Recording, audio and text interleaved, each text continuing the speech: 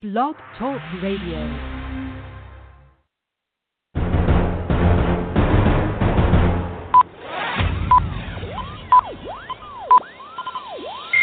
Ladies and gentlemen, may I have your attention, please? Good evening. You're listening to Straight Talk with Dean and Mark. We thank you for tuning in and hope you enjoy another exciting episode of our show.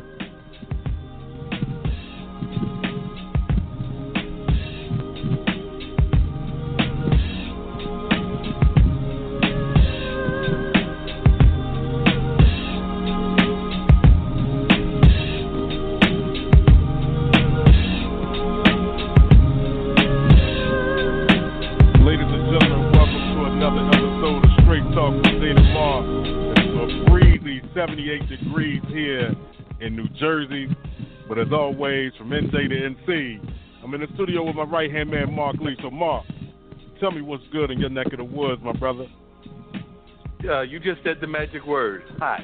It is definitely hot here in North Carolina as well. You know, I had that thing going on with the gruff beard. I'm sure you saw it a little bit when you saw me on our other show, the radio show with Mark Lee. So I just came back from the barber because I had said I was going to see him on Saturday, and somehow we got our times twisted. I thought that I said 10 o'clock and told all my friends that I said 10 o'clock, but apparently it was 9 o'clock, and he was right, I was wrong, so I did, but I went down there and got myself straight. So in between two podcasts, in between one and the other, I ran down, and I am now a little bit more on the, a little bit, the beard's still there, because, I like my beard look and everything, but it's definitely a little bit more nice looking and doesn't have that man under the bridge or the Santa Claus look or whatever other look you want to call it. So it's looking a little bit sharper than it had been. So I had to go do a little something about that. So, but while I was out and about, I can tell you that it is definitely hot, but that is not stopping the birds from singing and enjoying themselves. I saw a flight of about, I think it was 10 or 15 of them. Somebody must have thrown a piece of pizza down there, and they were wrestling that piece of pizza. They were to have a treat, so they were trying to figure out who was going to get it, and they were trying to do a little sharing, but even animals have their moments where one of them wants more than the other. So every time I turned around, one was like, "I'm taking this. This is mine." So it ain't just humans that greed thing going on. It's a little bit of all the species out there. And by the way, I'm over here checking out our website, and I'm waiting for our guests to call in. Of course, we've been watching the madness going on in the world. But I have some good news for you before I go into the studio where I know you're hanging out and everything. But I just looked at our all-time listens. You will be glad to know we have crossed over the 10,000 mark. So we have got 10,002 all-time listens. So we got folks over there that are listening, and we definitely appreciate them listening from all over the world. And, hopefully we're going to keep it building, keep it moving, keep it grooving, and hopefully after a while we'll be at the 100,000 mark. But we have crossed the 10,000 mark, 10,000 all-time listens, so that's a good mark to cross. I don't know about you, but I'm proud of us crossing that mark, and I think it's a wonderful thing that we have crossed that divide. And I don't know, but The Who. I know that I'm not talking about the band. Some people, they hear Who and they think band, but the Who is in the health organization has told folks that they might want to chill. I know New York has reopened and gotten all happy because they're opening up a lot of things. Retail is opening. I think they're going to go to phase 2 or something like that. So they're real happy up there in New York. And I know, the protests are still going on. I just came back didn't see a protest in downtown Durham this time, but I did see some graffiti that had been put, I can't even call it graffiti. This is intentional murals that are passing the message of Black Lives Matter and other things, because they had boarded up some of the buildings just to protect the buildings, and some of those folks had let artists and others make statements, and there were some very powerful statements there. I'll be putting those on my regular Facebook page at some point or another, but there were some very powerful messages that were shared by many down there. But like I said, when I saw that the Who was telling folks, slow your roll. We know that y'all are glad to see some things happening, but numbers are going up and some other things are happening. So, we want y'all to get back to a good economy and all of that kind of stuff, but you might want to slow your roll down just a little bit. I think that they have finally declared us in a recession. They've been trying to avoid that word for a while, but they've declared us in a recession. And I also saw that some of the orange ones Republican compadres have come out and said, no, we don't like you. So, and there are some major players. I think that one of the Bushes came out and said, no, we don't like you. And I know that Colin Powell came out and said, nope, don't like you. Yeah, you know what? He earned it, though. He worked hard for it, man. And, you know, at this point, we see and they get to see everything that they tried to deny originally, but is in our faces now. So what's the next step? You know what I mean? Like, you found money. You said the country was broke and all of this stuff, but you found money to give a quote-unquote stimulus check. You found money to send to Israel. You have money that you won't spend to help the people, but you'll take care of the 1%. So, you know, when they start speaking, you got to listen to all that they say, because in between the madness, somebody's going to tell the truth. And then it's another what's next moment. So it's important that, you know, a lot of people are debating about whether or not we should withhold our vote. I'm an independent voter. I really don't care about the Democrats or the Republicans. But what I will tell you is you need to vote, because if you don't, that's how people stay in control to oppress or hold others back, because you didn't vote for the person who spoke for your better interest. I guess you were trying to prove a point, but in your stubbornness and pride made you stupid, you get to suffer for another 4 years. So it's something you may want to consider before you discount the whole entire thing. Don't be that dumb. You know what I mean? Yeah, exactly. We don't want folks to be that dumb. They got to do the right thing. And like you said, don't care who you got. Well, actually, I do have a personal preference, but we just want you to get out there and vote, and definitely vote on the local level, because a lot of times that local level is the most important level of all. And by the way, the other thing I wanted to thank you, Dean, is I did see that you did pop in on my other website as well when we were doing the afternoon show. So you saw that I had a very enlightening and funny comedian from Pakistan, and, of course, the musician from right here in North Carolina that is very much proud of his roots and roots music, and also proud of being native, and also proud of blues. And then, of course, we had the filmmaker who did that hilarious film about the dating sites that people go on to and things of that nature. So I did see that you popped in and gave me a hello and a shout-out. So I'm doing it on our show. I'm giving you a shout-out back. So I did appreciate you popping in. And I don't know how much you caught of it, but we were having a good old time. Yeah, and that show will actually replay in its entirety on Saturday, June 13th at 1 p.m. It's the Mark Lee Show that will be replayed right here, part of the Level Podcast Network. So we appreciate y'all listening. Y'all keep listening, and we keep providing some good information. We also want to welcome the Let's K-12 Better podcast, who we aired most of their episodes earlier today. And their last show that they've recorded, their most recent show, will air tomorrow, June 9th at 1 p.m. It's Let's K-12 Better. It'll be talking to kids about race is the topic. So make sure that y'all tune in and check that out. Hey, man, right now I got 4. I heard the doorbell ring 4 times. So well, we like this like with the doorbell ring. Let's see who we got at the door and see what kind of conversations we can get going, because we like things happening at the door. Before I do that, we're going to run this ad real quick, y'all. Let's straight talk with Dean and Mark. The old Renaissance is the new Renaissance, standing on tradition while embracing the spirit of distinction. This is the Harlem Brewing Company. Uniquely crafted beer brewed to deliver a taste, a sound, and a feeling that can only be described one way, Harlem style.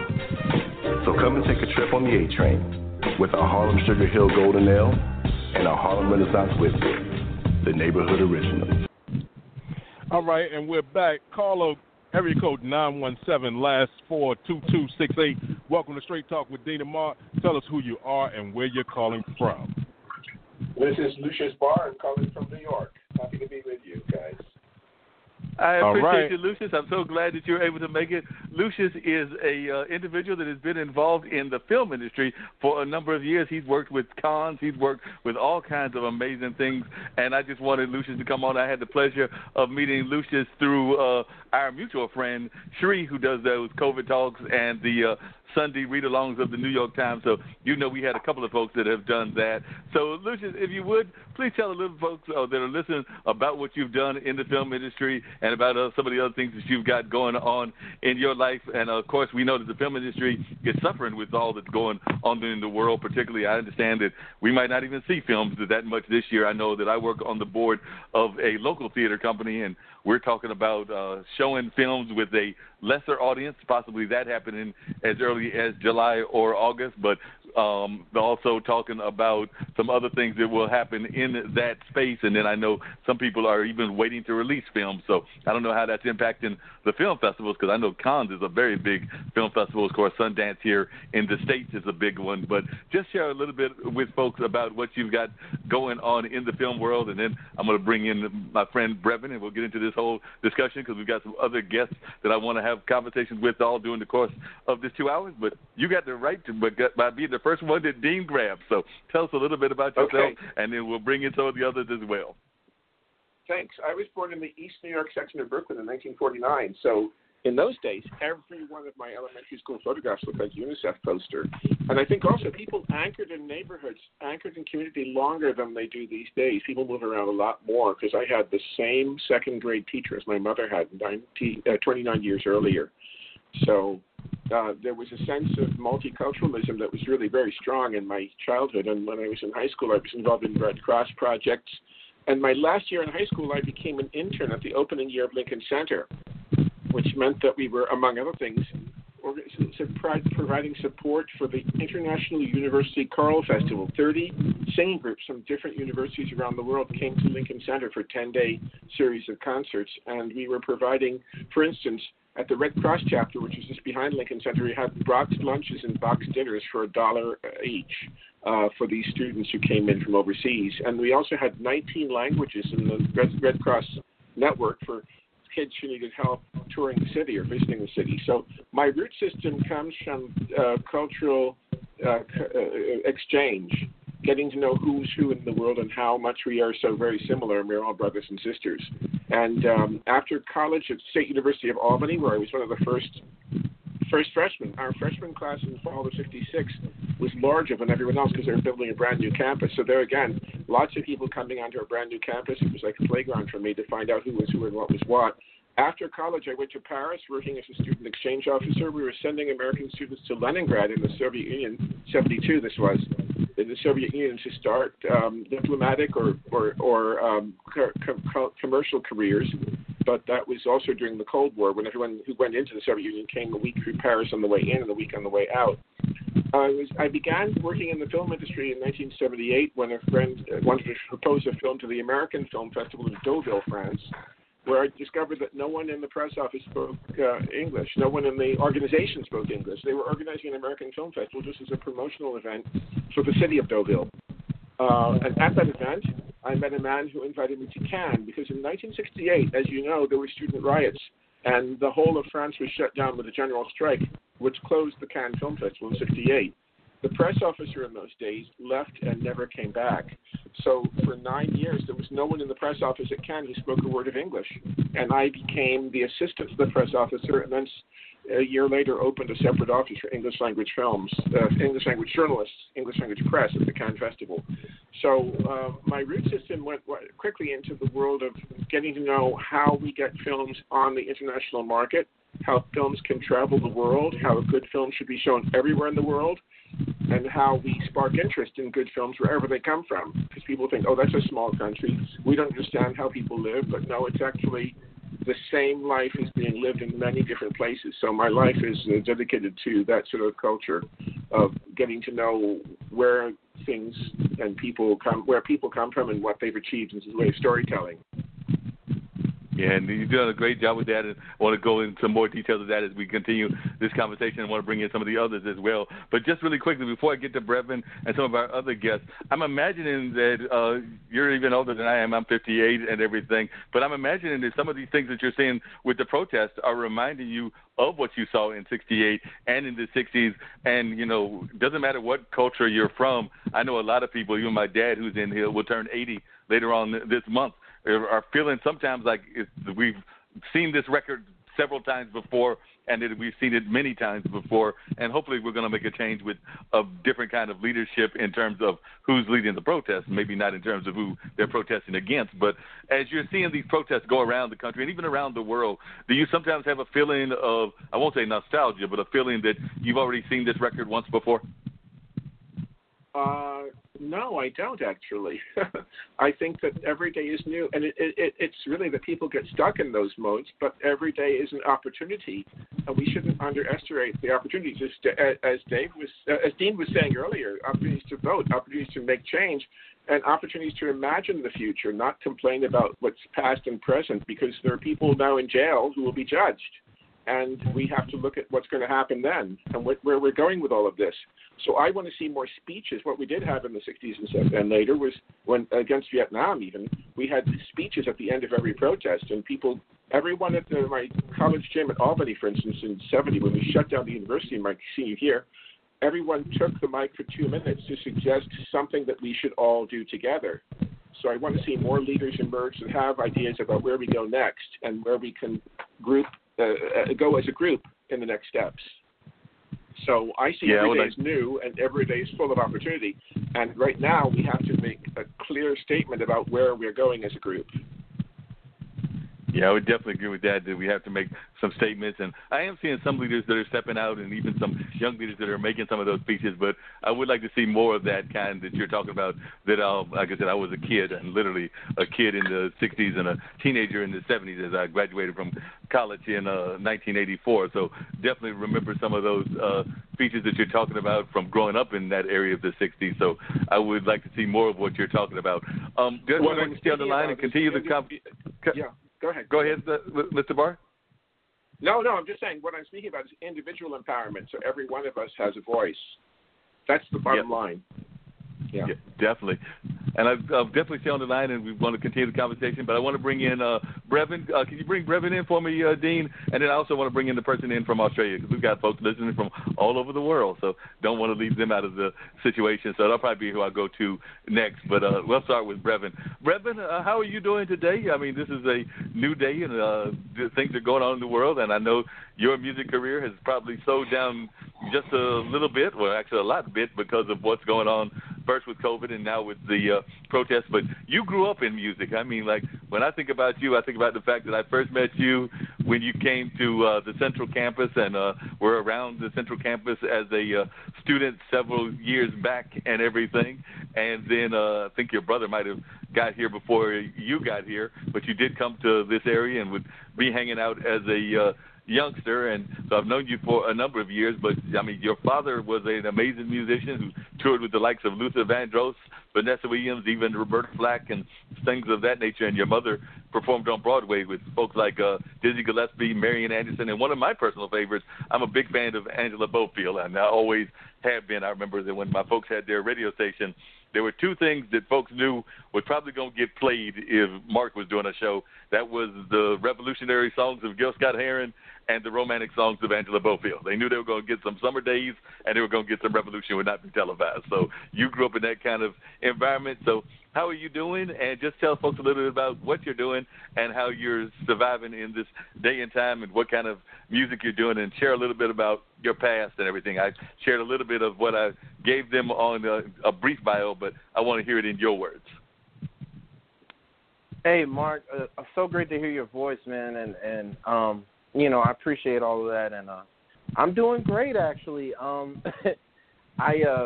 Quiet as it's kept, I teach private lessons, and I moved all of mine from in-person to online, so I've been able to continue, you know, surviving as a musician that way.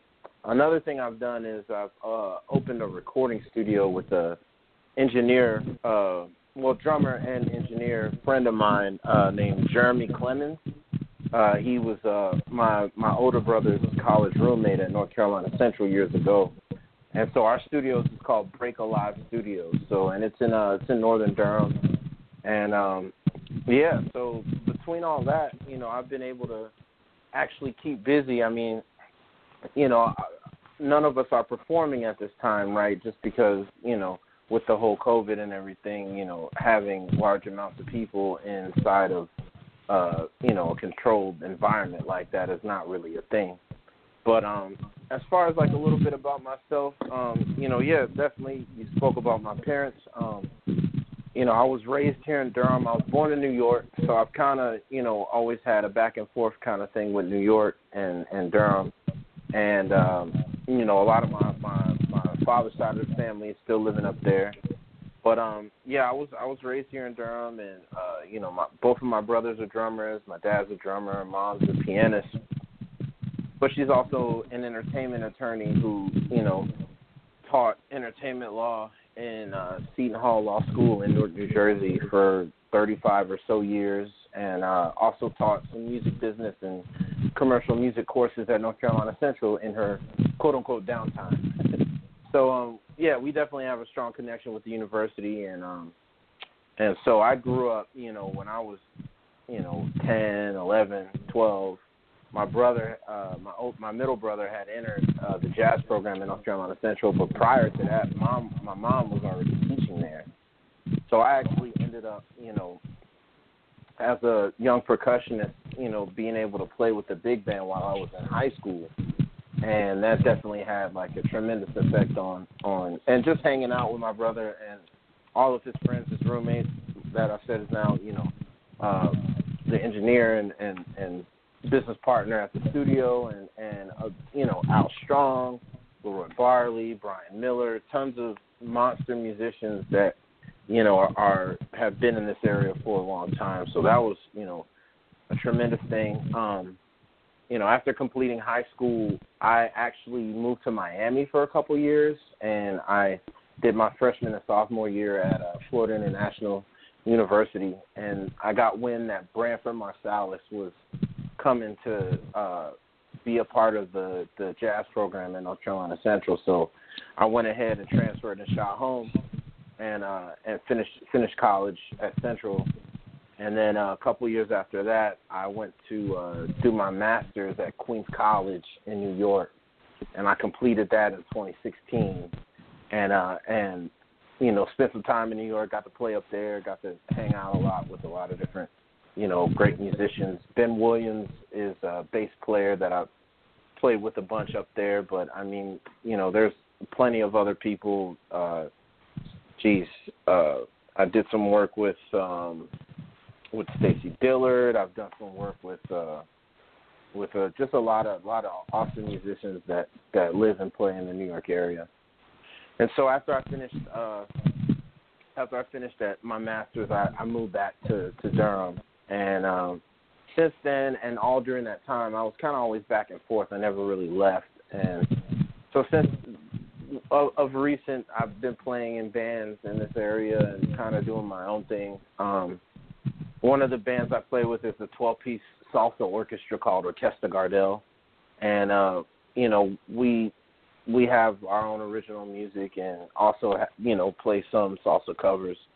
And I also play with a wedding band called The Shakedown, and we do like a lot of weddings, but we also do tribute shows to artists.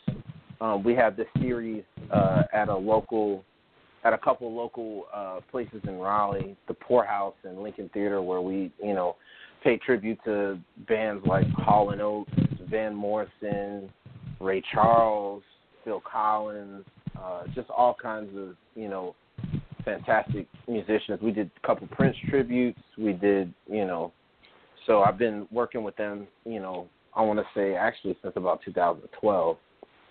And then I've led some gigs of my own doing like Latin jazz, in a Latin jazz quartet with me playing percussion and drums, bass, and piano. And I've, just playing in local areas here in the Triangle, and that's always, just a great time. And I've done a lot of playing with Al Strong, you know, a lot on his solo material. I'm on his album. And so, yeah, just, you know, between all that, I'm a member of Phil Cook and the Guitar Hills. Phil Cook is a indie Americana singer-songwriter who's from Eau Claire, Wisconsin, but has been based in Durham since about 2005. And I actually met Phil on a kind of a more random pickup recording session we were doing. And we traded numbers, we kept in touch, and he called me to do his record, and then we started doing some touring. So that's been great. And so, yeah, so pretty much since I got back in 2016, it's been a lot of that. And then, you know, I want to say Jeremy came down here early 2017, and we started building the studio then, and it was, like, finished, and I had I opened the financial part of the business and blah, blah, right about, you know, the beginning of 2018. So, yeah, you know, between the recording and teaching private lessons and playing with a few bands, and I'm starting to write my own music and work on my own album. I've actually kept busy during quarantine, which is a blessing. You know, I say it with humility and gratefulness.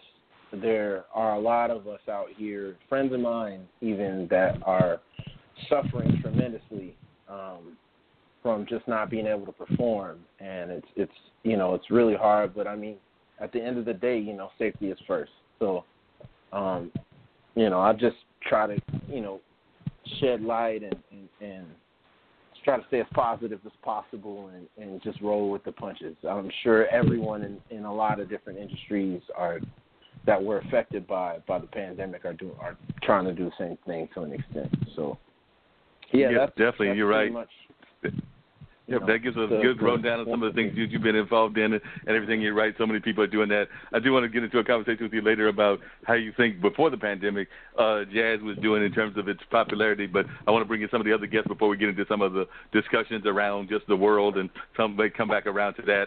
But, Dean, if you would, bring in the person from Australia, and then I also want to bring in Pratnia, who is involved with some very serious stuff involving India, but she's based in the D.C. area. But let's start off with Australia, and then we'll go to D.C. after that, and then we'll come back to Charlotte, and then we'll go into the discussion, the round table discussions, after we get everybody introduced.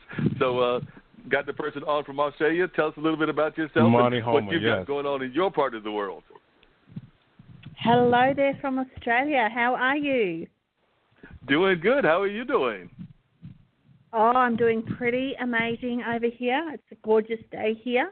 Sun is shining, birds are chirping, and we are all happy. That is a good thing, and I was actually talking to some friends of mine earlier. It seems like the animals might be a little bit more lively than the humans these days because of what we've gone through with COVID being a world problem, but definitely it seems like Mother Nature is definitely having a respite from some of the things going on with us humans and everything. But tell our listeners a little bit about what you've got going on in your world and what kind of profession you're involved in, and then we'll go into talking to Pratnia and the other guests, and then we'll have a roundtable discussion like I promised everybody, because like I said, it's just one big dinner party. But just tell a little bit about your history, and then I'm going to bring Pratnia in as well as my guests from Charlotte, and then we'll go into the whole conversation from that point. Awesome. Sounds amazing. Well, about 4 or 5 weeks ago, I did something pretty amazing. I became a #1 international bestseller in Australia, the USA, and the UK for a book that's absolutely changing the world. It's called Lockdown Took My Income, and it's for all of those people out there who have just found themselves without work or without a business, or who's lost their income due to what we've gone through. And it's actually a 9-step blueprint to actually help them right from the very beginning start their own income stream or small business from home with little or no money down. So it's really taken the world by storm. Overnight we got the #1 international bestseller. We also received #1 hot new release in the United States as well. So I'm a little bit proud of myself, really. And you rightfully should be. Just real quickly, and I'll come back to some of the discussions. We get further into all the discussions later. But what are some of the tips you're giving folks? Because I know in the U.S., some of us have gotten stimulus money. Some are trying to get stimulus money, some for business, some for individuals. But I do know that there are other parts of the country that either have more stimulus, because I think there's some countries that have gotten the considerably amount that we're getting almost to be small amounts compared to what they're getting. And I imagine there are parts of the world that aren't having any stimulus. So depending on where they are in the world, what kind of advice are you giving people in order to launch a business or in order to maintain living while they're trying to survive the pandemic? Okay, so I actually don't think it matters where you are in the world, because anybody can do this. Anybody who has enough belief in themselves can do this. And even if you don't have that self-belief right away, the book's actually really good because it takes you right back to the very, very beginning of working out exactly what it is that you absolutely love, what you're passionate about, what it is that sets you on fire. And when you know this, when you know what it is that you absolutely love to do, you can actually scoot around the old self-confidence issues just for a little while to actually take the action you need. So it's about really honing down on exactly what it is that you absolutely love to do and what you're good at, because that's where your superpowers are. That's your genius zone. And that is what you really want to be able to focus on. Once you've got a clear idea then of exactly what it is that you can go out there and create, the ideas just flow. And this is the feedback we're getting from the book, is people are saying that they're coming up with ideas that they would never have thought of beforehand. And they're getting the confidence and the certainty to go out and take the action they need to take to actually make moves and make this happen. Wow, that's some amazing advice and everything. Definitely want everybody, as I've been saying, to stay on the line. But, Dean, can you bring Prodney in? Because actually I want to tie in what she's been saying to a mutual friend of ours, as well as have her talk a little bit about the project that she's doing with Magic Bus. How are you doing, Prodney? I'm good. How are you? I'm doing good. It's so good to hear you on Voice to Voice and not just us chatting to each other on Shree's show. As I was listening to the woman from Australia, it sounds like she must have been listening to Shree, because every time that we listen to Shree, he's always telling us that we need to do something positive with this time that we're locked into the house and everything. So as I was hearing her, I'm like, I think I've heard this every day. I don't know if you were having that same thought, but I was having that thought because, you know, both me and you oftentimes are on Shree's daily COVID calls, and I know that he's always putting that message out there. So I don't know about you, but that's what I was feeling as I was hearing her talk about this best-selling book. I was like, dang, Shree might have needed to have written that book, because he's been telling us that almost daily. Well, I mean, your guest from Australia is probably one of the most cheerful people I've ever heard, which I think is amazing. And, you know, and what I'll say, I love that she was talking about sort of what people have to do to help themselves and look beyond this COVID situation. So, you know, my day-to-day, I'm the executive director, you pointed this out, of Magic Bus USA, which is an NGO. It's a top 5 NGO in India. And interestingly, and maybe you planned it this way, but a major focus of Magic Bus's work is livelihoods.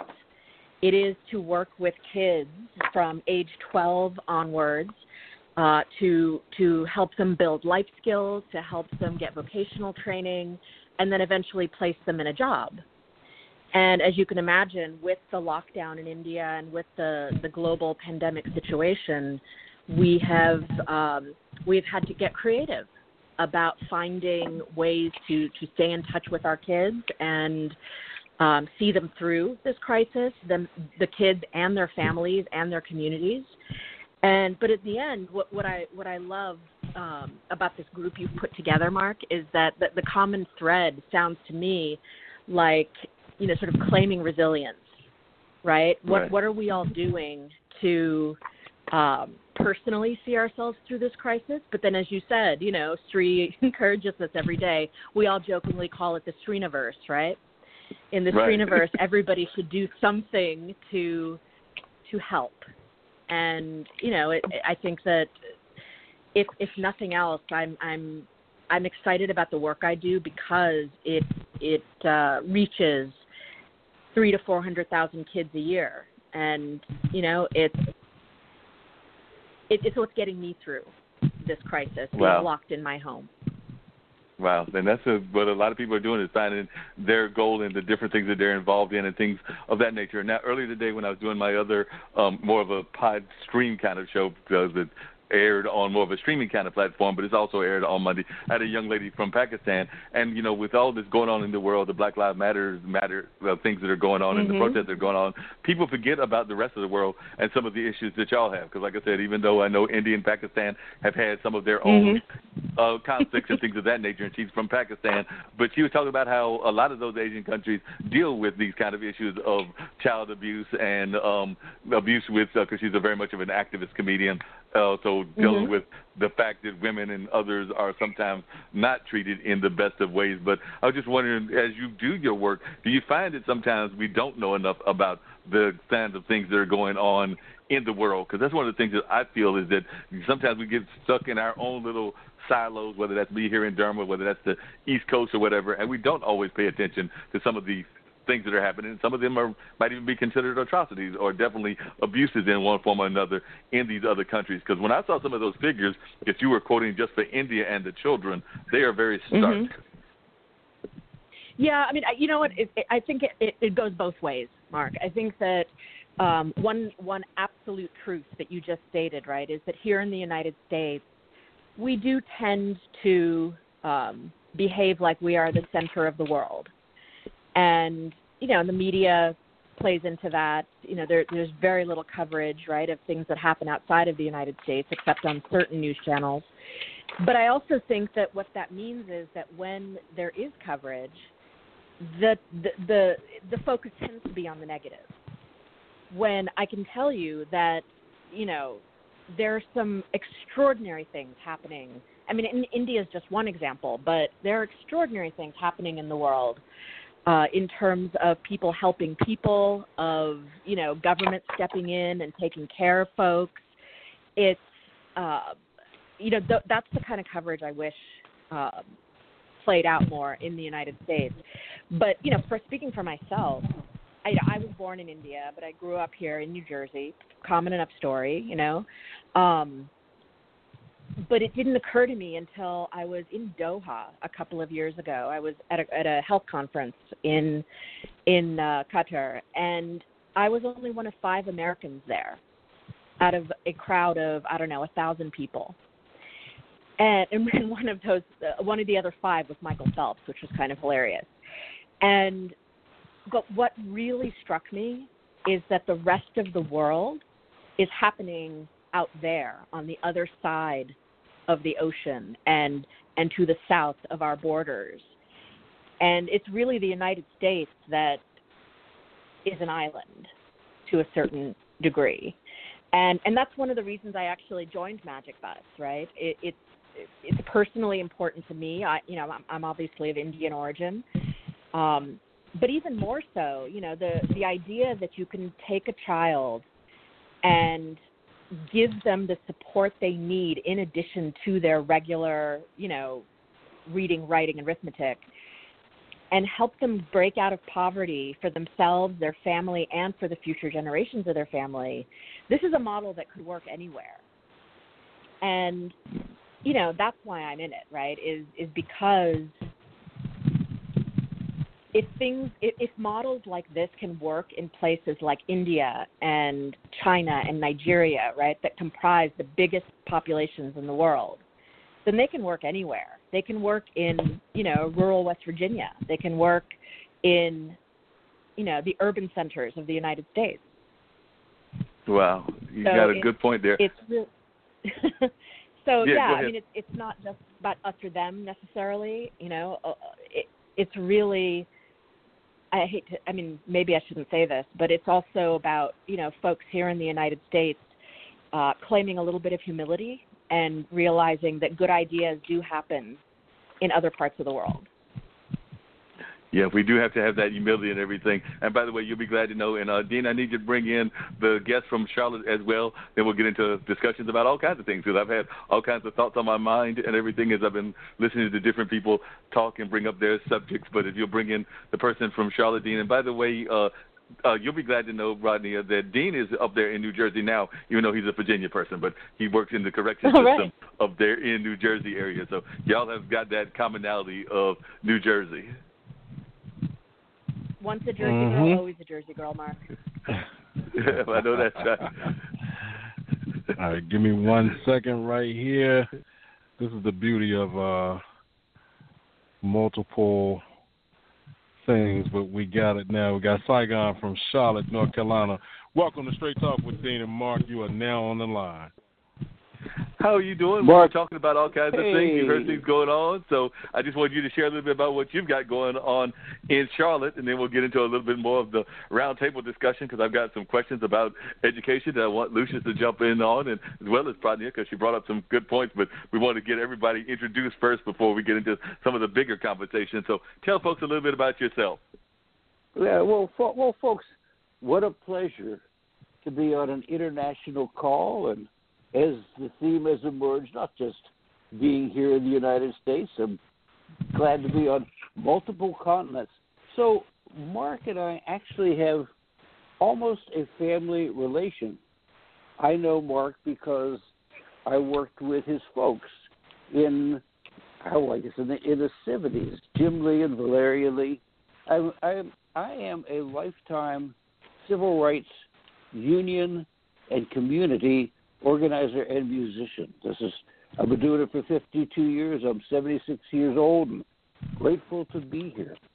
So I started out in the 60s with SNCC, the Student Nonviolent Coordinating Committee, the militant grassroots young people's wing of the Southern Civil Rights Movement. I worked in Forest City, Arkansas, named after the Confederate cavalry leader, General Nathan Bedford Forrest, one of the most atrocious racists and violent members of the Southern upper class who founded the Ku Klux Klan. And I will say that Forest City, Arkansas, lived up to its namesake. In some way, that is the turning point in my life, SNCC. It's where I learned what I needed to be in this world. In some ways, for me, it is always 1965. It is always Forest City, Arkansas. It is always SNCC. I met Mark's folks when I was working with the Amalgamated Clothing and Textile Workers Union on an international campaign against the J.P. Stevens Company, now not regretfully gone, but at that time the second largest textile corporation in the world. And I would escape from Roanoke Rapids, North Carolina, where the 7 mills and 3,500 workers were located, and I would go to Warrenton, North Carolina, to talk on WVSP, Voices Serving People, the only ever African-American controlled rural radio station in the United States, or for that matter, probably anywhere else. And Jim and Valeria were friends. They were co-workers. They were inspirations. And the station, and Mark may want to talk more about it, had both extraordinary jazz shows and the Pig Report and the Hog Report and the Wheat Report and the Morning, because we're serving a rural community. And these days, I've worked on many different campaigns. I'm working right now on a campaign in Alaska to stop the world's largest, what would be the world's largest open pit gold and copper mine. I'm working largely with indigenous communities up there.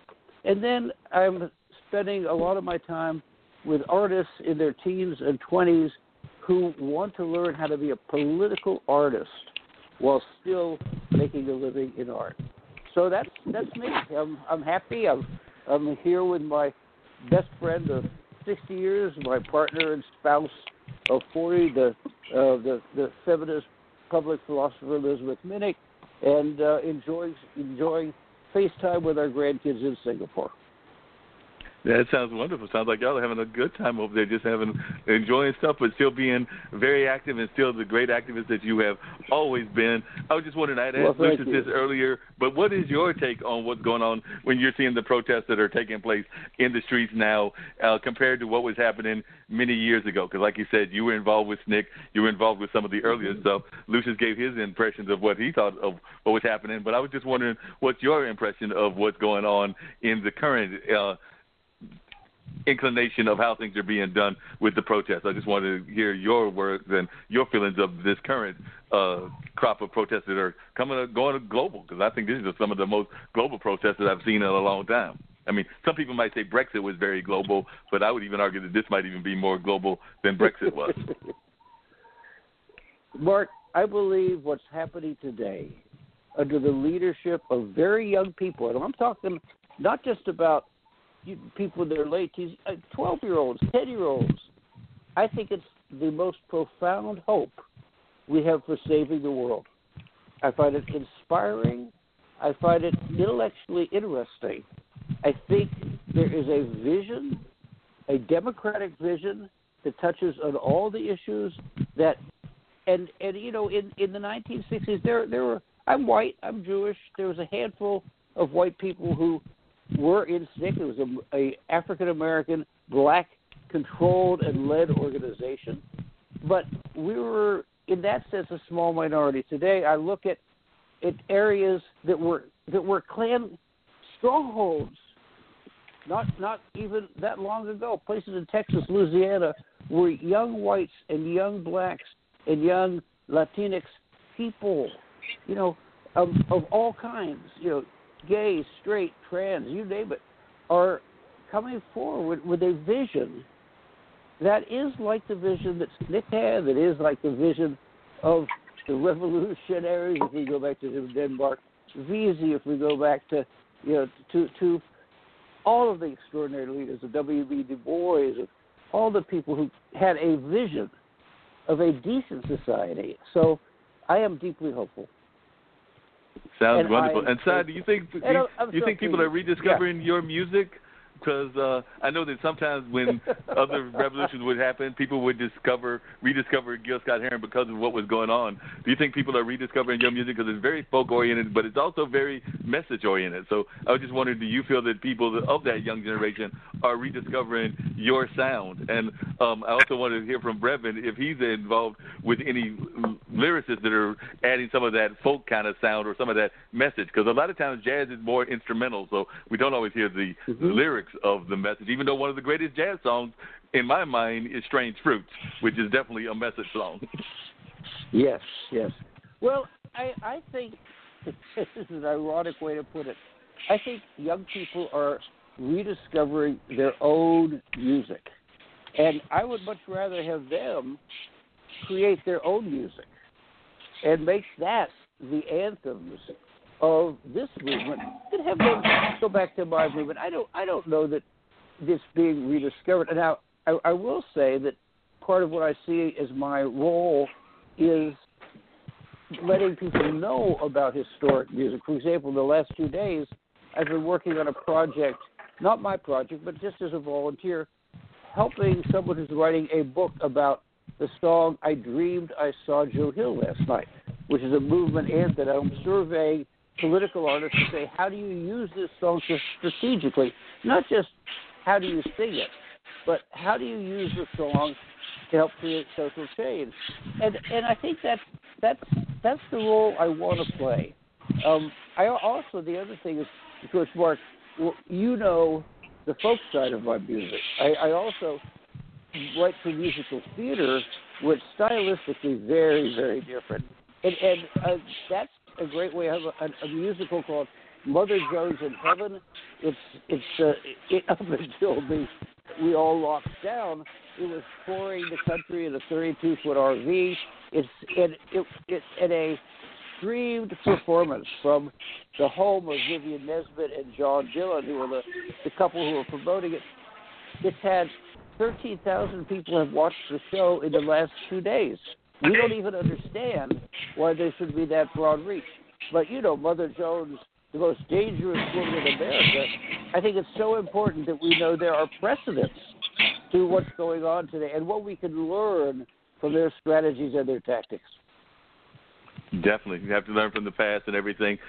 Brevan, share a little bit about your music. And I don't know, have you dealt with any of the music that would be considered more the protest-oriented music, or these are just the more traditional jazz? And also, just curious, again, this is going to come back to one of the questions to even bring in with primary as well, is do you think that jazz is taught enough? Because I think that we need to teach music more in general and creative studies in more in general, just in our American school system, because I don't know that sometimes I think we teach too much to the test, but that's just my own personal bias, and I've actually worked sometimes with a test company. So I was just wondering some of your thoughts about how we're doing in terms of teaching music and how you feel the popularity of jazz is as you're a jazz musician.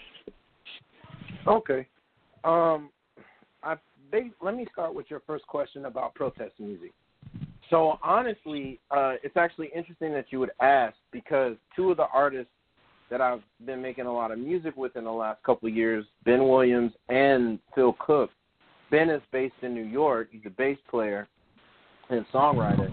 And he just came out with a project called I Am a Man, which if any of you remember that was like part of, it was the picket that the how can you say, the sign that was up when during MLK when they were going for workers' rights, and so he just did a whole project on that. That's basically a lot of protest music on there. And then Phil actually has a very similar, songs of his.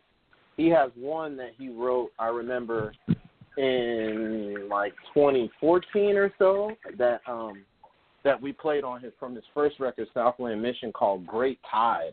And it was basically a kind of a protest song against our former governor, Pat McCrory, after a lot of unfortunate bills were being passed. So of late, within the last like 5 years, and I mean, if you're asking me personally, I think, if there's anything that a Trump's America will bring you, it will bring you protest songs about how people are unhappy. So, there's that. As far as jazz education of late, and it's interesting because, of late there have been a lot of conversations. I think one of the largest problems, especially when you talk about higher education, like at the university level, is that there's a lack of black representation in a lot of the upper echelon jazz programs. And I think just nationwide, right? It's like when you go to some of the – I'm sorry? No, go ahead. What were you saying? I was saying when you go around to some of the more like accredited schools like the Manhattan Schools of Music and but even at any like particularly predominantly white institution, you'll find that they have jazz programs, yet they lack jazz faculty. And they lack black faculty, excuse me. So it's I find it very I don't know, it's just difficult, And so, I mean, as far as like jazz being taught and learned today, of course, at the elementary and secondary school level, of course, it always needs more support and more opportunity. Most state and federal spend a lot of time. The first thing they take away from is arts programs. So, the minute that they slash a budget in an elementary school or a middle school or a high school in an arts program, the first thing that gets slashed is what people feel like is extra. And a lot of times jazz, they have a separate jazz band instructor from the regular music instructor. They slash the budget. The first person to go is the jazz guy, right? Because he's not necessarily the guy dealing there all the time. So, I mean, unfortunately, and this can go with a bigger conversation, is that, jazz, you can look at the statistics. It's only about, 2% of the global market. So, when you talk about, but particularly in the United States, when you talk about, something that is considered, America's true art forms, yet there's always a lack of support. It tends to be a little bit baffling as to why it gets so shortchanged. And the only thing I can come to think of it is that, from what I know about this country, money talks. So if they feel like that, or whoever's in control of the situation feels like that jazz doesn't make money, then, the question becomes why fund it? Right. And Lucius, that just happens over and over.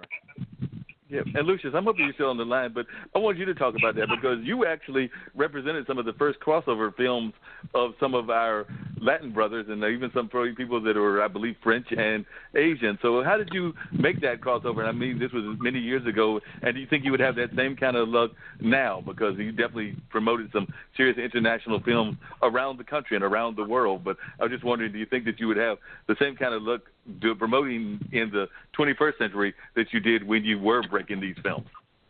Well, we have lots more communications channels, and by channels I mean that we have thousands and thousands of people communicating on things they've seen and heard on music and on film and giving tips to their friends. And it's not just tuning into Netflix or Amazon streaming and finding 1,000 titles or 10,000 titles to look through and decide what you want to watch. It's having all sorts of crosstalk among people who are themselves storytellers about things they've seen that they want to recommend to their friends. So the way we communicate used to be to go to a big film festival and have a big, hopefully a place in competition and maybe win a prize and gain recognition in those ways and stoke prestige. But for instance, Pedro Almódovar had made 4 films before he made Women on the Verge of a Nervous Breakdown in 1988. And that film, even as though there were many people in the world who knew who he was, Almódovar was refused at Berlin in February and was not granted a place at the Cannes Film Festival in May. So we had the premiere of that film was in the market at Cannes. 300 people, many of whom had already been distributing his films in Australia and Italy and France and Germany and all the key territories, UK, including the States, came to a party afterwards, just 300 people. But somehow that spark that had been lit years earlier, let's say 78, I had a first conversation about Pedro Almódovar with his sales agent, who was also, by the way, the associate producer of David Lynch's Eraserhead, so someone who had his eye on the ball when it came to discovering new talent and spark and supporting people who are storytellers who will take us in to new places. Well, it took those years to establish a base of understanding and recognition, a base of people who would celebrate, but then it was only the spark after so many years. It's a classic in many industries where you have to write 10 scripts or write 5 books before you get to be a bestseller writer. So it's Mary, isn't it, from Australia? Maini from Australia? Yes, the lady from Australia. Are you still there with us? Yeah, she's. Yes, I'm still here. Yes. To have a bestseller come in like wildfire, and that was your first book, or you had others before that? It's my first book that I actually had the guts to publish. So there you go. There you go. Because dovetailing with this point about education, I think that what we must do in this terrain of digital communications, where so many people have a platform and so many people can reach so many others to tell their stories, we have to teach everyone to have confidence in their own personal powers of creation, have confidence in the fact that they can create stories that will be of interest to other people out there. Because guess what? If there are 1,000 people telling stories, there are 10,000 people listening, and each of those could be inspired to tell 1,000 stories themselves, you see. So it's exponentially a very different market that we used to have, where we used to depend on a couple of key journalists or a couple of key buyers in a couple of countries. If the film was a hit in France, maybe someone in another country would be interested, but maybe not. But now we have so many ways of communicating that we should all recognize our own power of creation. And by the way, by creation, I mean creating a story or creating buzz about a story, sparking interest in the story. Yep, and I was wondering. Rural radio, like Mark, your parents were running this rural station. Well, right now that rural station, just as you, are global. Right. Yeah, exactly. They were running that back in the 70s, and they were running that in the 70s, and it was not, well, we considered it somewhat global, but definitely what we're doing here is definitely a global thing. As you notice, I've got people in all over the world, and you're listening and being guests, so definitely we see this as a world platform. It's the same thing, and you learn well from your parents because it's the same thing. There's no difference between local and global. Yeah, it's interesting you said that because that's actually a conversation that I've been having with another radio station that I am part of. It's our low-power radio station, but they, as a low-power radio station, some of the people at the radio station want to just focus on the local, while some of the other members are like, wait a minute, we might be local, but we're also on the internet, which means that we're global and are pushing more of the global aspect, whereas there are some people within the station that want to just push the local market. And I get that. They just want to push the advertisers and some of the other, well, it's a low power, so it's not really a commercial station, but they want to publish You're right, because in fact the mission of radio is to provide companionship for people who don't feel they're part of a community. Is that correct? That's like that is correct. Classic BBC policy is to make sure that people have the prairie home companion. I mean, you're out in the middle of nowhere and you feel that you're alone there. You're connected. You're connected even to the Stardust Ballroom in Chicago in the early days of radio. So that's still one of the missions, but that's, I think, still reporting on local crop prices and all sorts of and weather conditions is still part of a local city, but there's room for both agendas inside one operation, I think. Yeah. Yeah, but I agree with you. I think there's room for both agendas, and I think that that's the direction that we're going in and everything. Now, I'm wondering here definitely from Brevan, but also from you, Lucius, because you brought it up. Sometimes with all of this mediums that we have, it seems like sometimes it's too much stuff out there, and sometimes you feel like you're overwhelmed by the amount of stuff out there, and sometimes it's not all. I mean, yes, I want everybody to create, but some of the stuff that's created isn't all that great sometimes, let's be honest. So I'm just wondering, do you ever feel that sometimes is a little bit of an oversaturation? Totally. I do. I don't know about, how about everyone else? I want to hear from others about that. When you say oversaturation, you just mean of art in general, or like I guess I'm not understanding like the specific like an oversaturation, like because everybody has a camera, everybody has access to music equipment on their computer. Everybody feels that they can make music, and not everybody is a great musician, and not everybody is going to make the great film. So that kind of oversaturation, people they have the equipment to do it, therefore they try to do it, and I sometimes wonder if that creates an oversaturation because then you have to weed through some of the bad stuff in order to get to the classic stuff. You're right. Yeah, so definitely. I think it's always been that way, and you know there's more access. But 50 years ago, you could go to a black bar or white bar and listen to a band that was truly terrible, but people were dancing to it and people were drinking and having a good time. There's always been a huge continuum from the amateur musicians who are enjoying it and feel good about it, and their parents are so proud of them, all the way up to some of the people that you guys have played with. So I don't think it's as different as we may think it is. The difference is if you're sitting down and say, what am I going to listen to? It's not just your LP collection, right? It's not just your 8-track. I'm waiting for the 8-tracks to come back. So I think that is the difference. But that's also a question of how we make choices. And, some people choose to spend their entire time watching Fox News. I'm not going to name any names here. Hey, but while I got the floor. So you mentioned our former governor, Pat McCrory, right? Who was also the former mayor of Charlotte. And actually, while he was a terrible governor, he was a pretty good mayor. But the issue that we're talking about, it was something called, for those of you in Australia and India, maybe you missed this, there was our Neanderthal legislature came up with something called HB2. That's House Bill 2. God. It's called the bathroom bill. So it basically said you had to use the bathroom corresponding to the sex you were assigned on your birth certificate, which is a slap in the face to every trans person everywhere, right? So, and exactly. I think Mark, you used the term protest music. when I'm out doing a radio interview, if somebody says, you're a protest singer, I said, well, no, actually, I'm mostly for stuff, And I think to be a political singer is to refuse self-censorship. The censors need their jobs. Don't do their work for them. So, and I think that I have a very, very broad understanding of what it means to be a political musician. If you are a jazz musician and there are no vocals whatsoever, if you have a street team and it papers in the street and says after the demonstration, free jazz concert in the park, that's a political act. And so that's one of the lessons I try.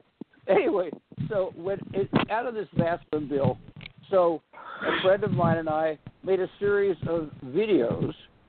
I wrote the songs. They're all parodies, to existing things.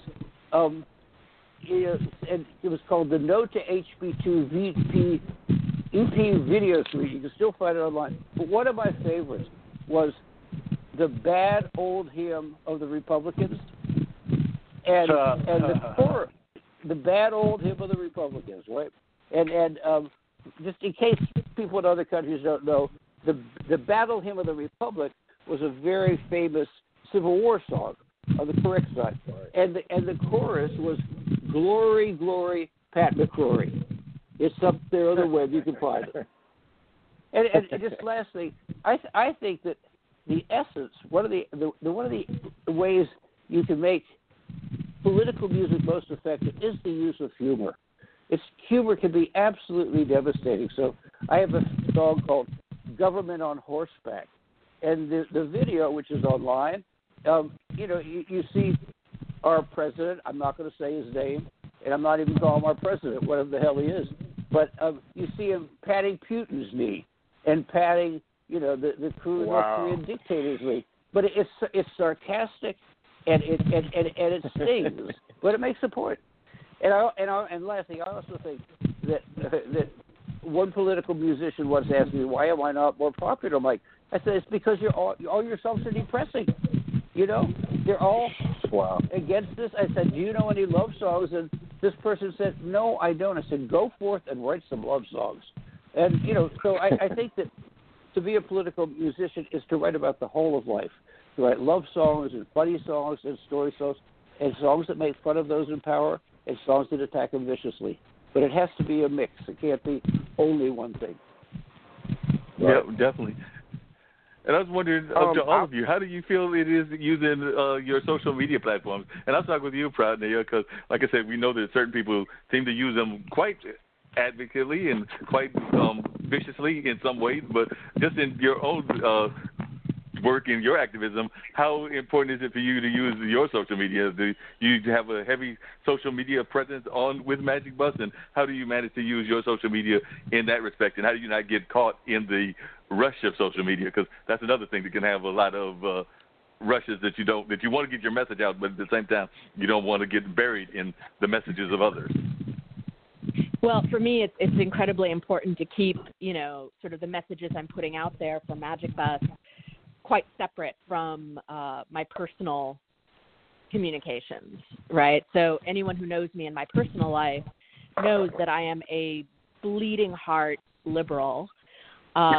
It's not a surprise to anybody, but I have to sort of, put that aside a little bit when we're talking about, and this is true of anybody, but specifically when we're talking about an international organization that relies, on funding and on the support of a variety of stakeholders, right? Both in India and the UK and the United States. And, not everybody feels the same way as I do about our current administration or the current administration in India.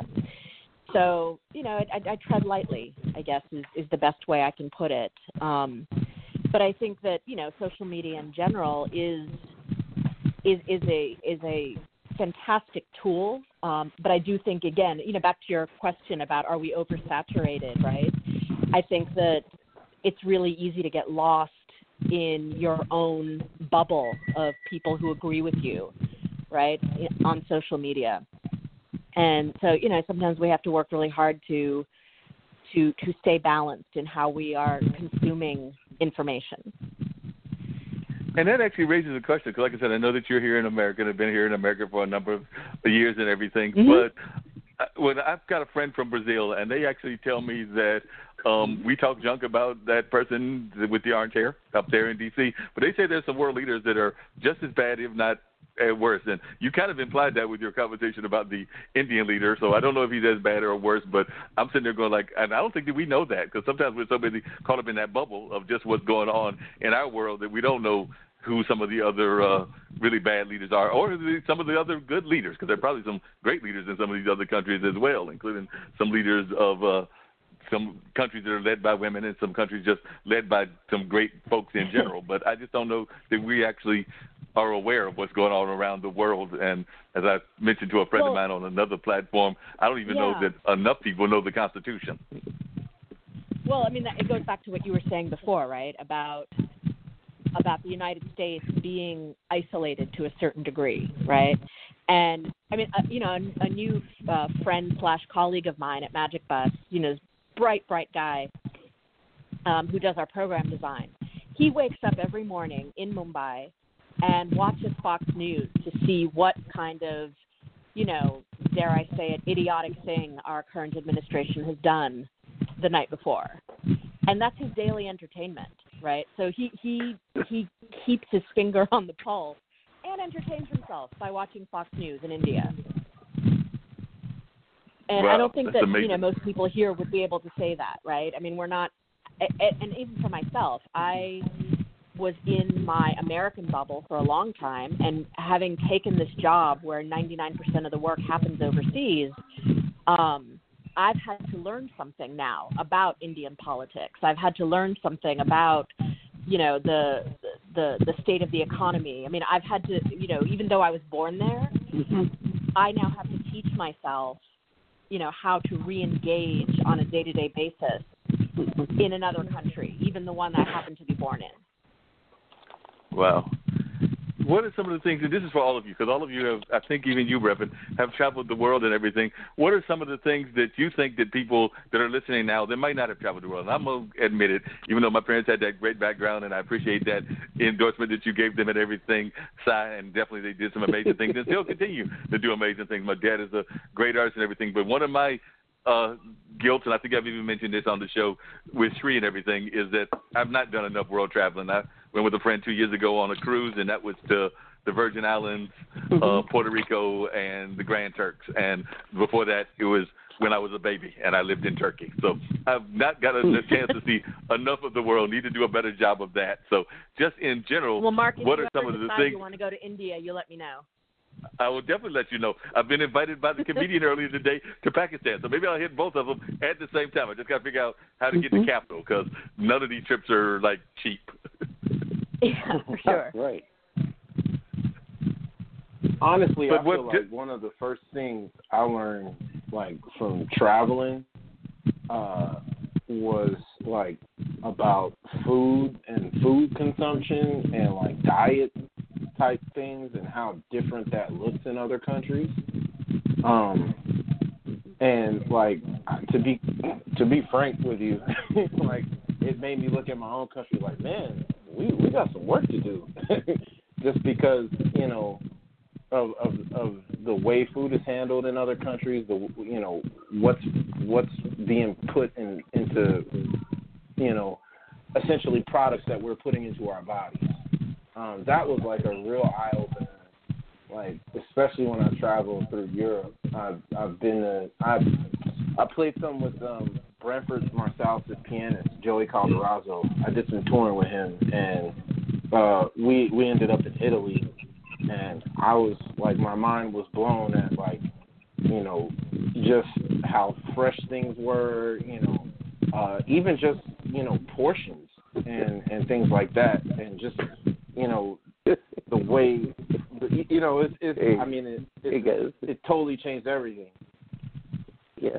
Hey, so this is so one of the great gifts in my life was being able to work with musicians in other countries and to tour with them. I'm sort of building on what you said, because if you go as a tourist, it's very difficult to get a real sense of a place. But having having recorded with a German bluegrass band and toured Europe with them, recorded in Switzerland with a Swiss band, having been, toured England with a very political set of artists, and so I get, so instead of, it's totally cool to see the Tower of London, but one of my favorite nights was in an anarchist club in Reading, England, with all these 18-year-old people dressed all in black. No way I would have seen it, or to be the guest of unemployed coal miners in the north of England. I think that because all of us have the kind of access that we could go to a country as the guest of someone who is politically involved, who is artistically involved, who is socially involved. That's when you really get a sense of the differences. That has just been a great gift to me. Well, and what about you, Mr. Barre? You've been all over the world. I mean, you traveled to cons and different other places. What are some of the great lessons that you've learned in your career? As I mentioned, I was born in Brooklyn, so I grew up in New York, and lots of people from all around the world come here either to visit or to live, and we have a lot of interaction with people that we might just meet in cafes or restaurants and talk to people on the subway or find out where people are from and welcome them to our city. So there's a lot of first exchange to recognize that people are usually open and friendly when they come traveling, and anyone who has traveled knows that it's about reaffirming universal friendship and cooperation. And I want to go back, though, to the other point of what happens when people tell stories in their own village or in their own country. It's not as though it's a challenge to sell a good story if it's well told, because we've been spoiled by having world-class storytellers, world-class jazz musicians. But let's not forget that our grandparents made music at home, and our grandparents lived in a world where there was no radio, and people learned to play the spoons, if nothing else. It wasn't until like 1835 that the first prototype of a steel-framed piano was invented, and it wasn't until 1860 that the pianos came on the market as something every family could have, or every community could invest in having a piano somewhere in town. And with that, we had a big expansion in what, as a child, I grew up, I'm, by the way, a few years behind you, Cy, in 71.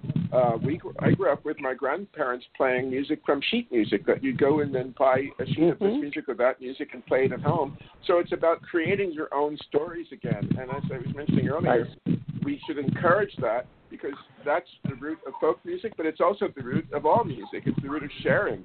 When one person sits next to the other and tells a story, you can tell a story with words or music. And I count the same as the world I'm in film, is telling stories in that way, just sitting beside someone and telling a story that comes from either some wild adventure or some small experience. So those that comprise the world of travel. The world of travel is quite accessible to us right now if you want to go out to it, and look for it. I think they're all. Yeah, go ahead. Yeah, if I can jump in here with a different view on the travel thing coming from Australia. Obviously, for us to travel to you guys, it's not an easy feat for us. However, one of the things that came prominent for me in the last couple of years were both my parents. I lost my mum last year. My father died when he was 54. 22 years ago, and never got to travel to where he wanted to in life. And then just last year, 2 days before my mother died, she grabbed my hand and told me that the only thing she ever wanted to do with her life was to see the Grand Canyon. And she never got there because she didn't believe that she could. So here's two people that are very close to me that passed before they got to do what they truly wanted to do in life because of the lack of self-belief and that lack of self-worth and confidence, because they really didn't think that they could make it happen. And so I think this has really been a big kick for me. Being nearly 48, I've done some traveling, not like you, not nearly enough. So I was actually supposed to be in New York in May and London and Paris, but of course, with what's happening, I've got sort of like stopped doing that. But I think it's important that people, realize that the only thing that's holding them back from doing anything in their lives, traveling or anything else, is that their own minds and their own mindsets. Life's too short. Oh, seriously. absolutely. It really is. Absolutely. I agree 150%. Absolutely. Along those same lines, along the same lines, I was just wondering, we oftentimes hear here in America about the good parts and maybe some of the bad parts as well of our education system. Brevan even touched on some of that. But do you think that as a global community, we're doing enough in education? I mean, part of what you're doing, Pradney, is trying to get people broken away from some boundaries in India. And we know that India, for having all of the many people, and definitely is known for having a certain upper class, but it's also a stark society in the sense that I don't even know what the percentages are, but I know that there's a large underclass as well in India, while there is a stark upper class in terms of like the percentages. I don't know whether y'all have the same kind of things that were going on in Occupy in terms of the percentages, but I do know that there is a stark underclass in India. So, and that's part of what Magic Bus is trying to do, is get people out of those situations so they can get more employment and get a step up versus just kind of like being in the bottom, which people know from, there was a popular movie a few years back that touched on, a little bit on India's history with that. So I'm trying to think of the title of that movie. It's a very popular, Slumdog Millionaire. Slumdog Millionaire. Yeah. Yes. Slumdog Millionaire, yeah. Yeah, that was an interesting movie. You know, I think it's interesting because it did not depict India as it stands today. It was made by British people who had a very Disney-fied worldview of India, wasn't it? Wouldn't you say? Thank you for saying what I hesitated to say. Absolutely. Oh no, because I was that same year working with an Indian filmmaker, and I know many people who were embarrassed. I knew many Indian filmmakers, and many people in the community were embarrassed by Slumdog Millionaire. So let's be clear about that. Yeah, go ahead. Yeah, I want to say, Elizabeth, we thought it was stone racist, appallingly racist, with a colonialist, white imperialist view, and I don't think it should. I think it should not even have been distributed. It's disgusting. It was sort of an Indian birth of the nation. Yeah. I never after hearing from it.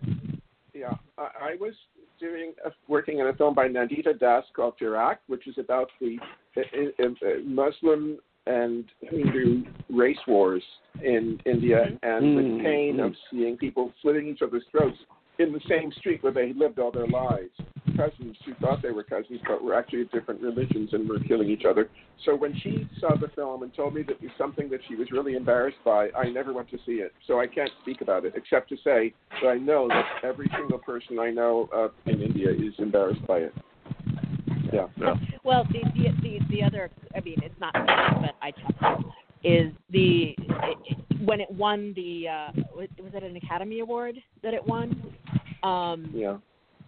You know, it became this sort of, I don't know how to say it exactly, but, you know, it became acceptable to walk up to any random Indian person and congratulate them on the success of the film. Yeah. And, you know, all you can do at that point is sort of blink and smile and say, yep, that was an interesting movie. Very diplomatic. But Pradney, you probably had to go through that a little bit, even in more current times, because I have friends of all kinds of diversities and all kinds of groups, whether it's orientations, genders, and ethnicities and everything. And I do know that when certain people called it the Asian flu or the China flu or whatever else, there was, I mean, yes, there was a lot of the Indian community has come, like that gentleman, to the aid of the Black Lives Matter and everything. But there was a lot of society, and I would even say some of my own society as well, that tried to make stereotypes about the Asian community based on the fact that they thought that that's where everything came from and wanted to make these kind of stark stereotypes. So I think that those stereotypes exist throughout society, and that is one that we have to work on fighting, is fighting the stereotypes even within our own society and even among other fellow minority groups.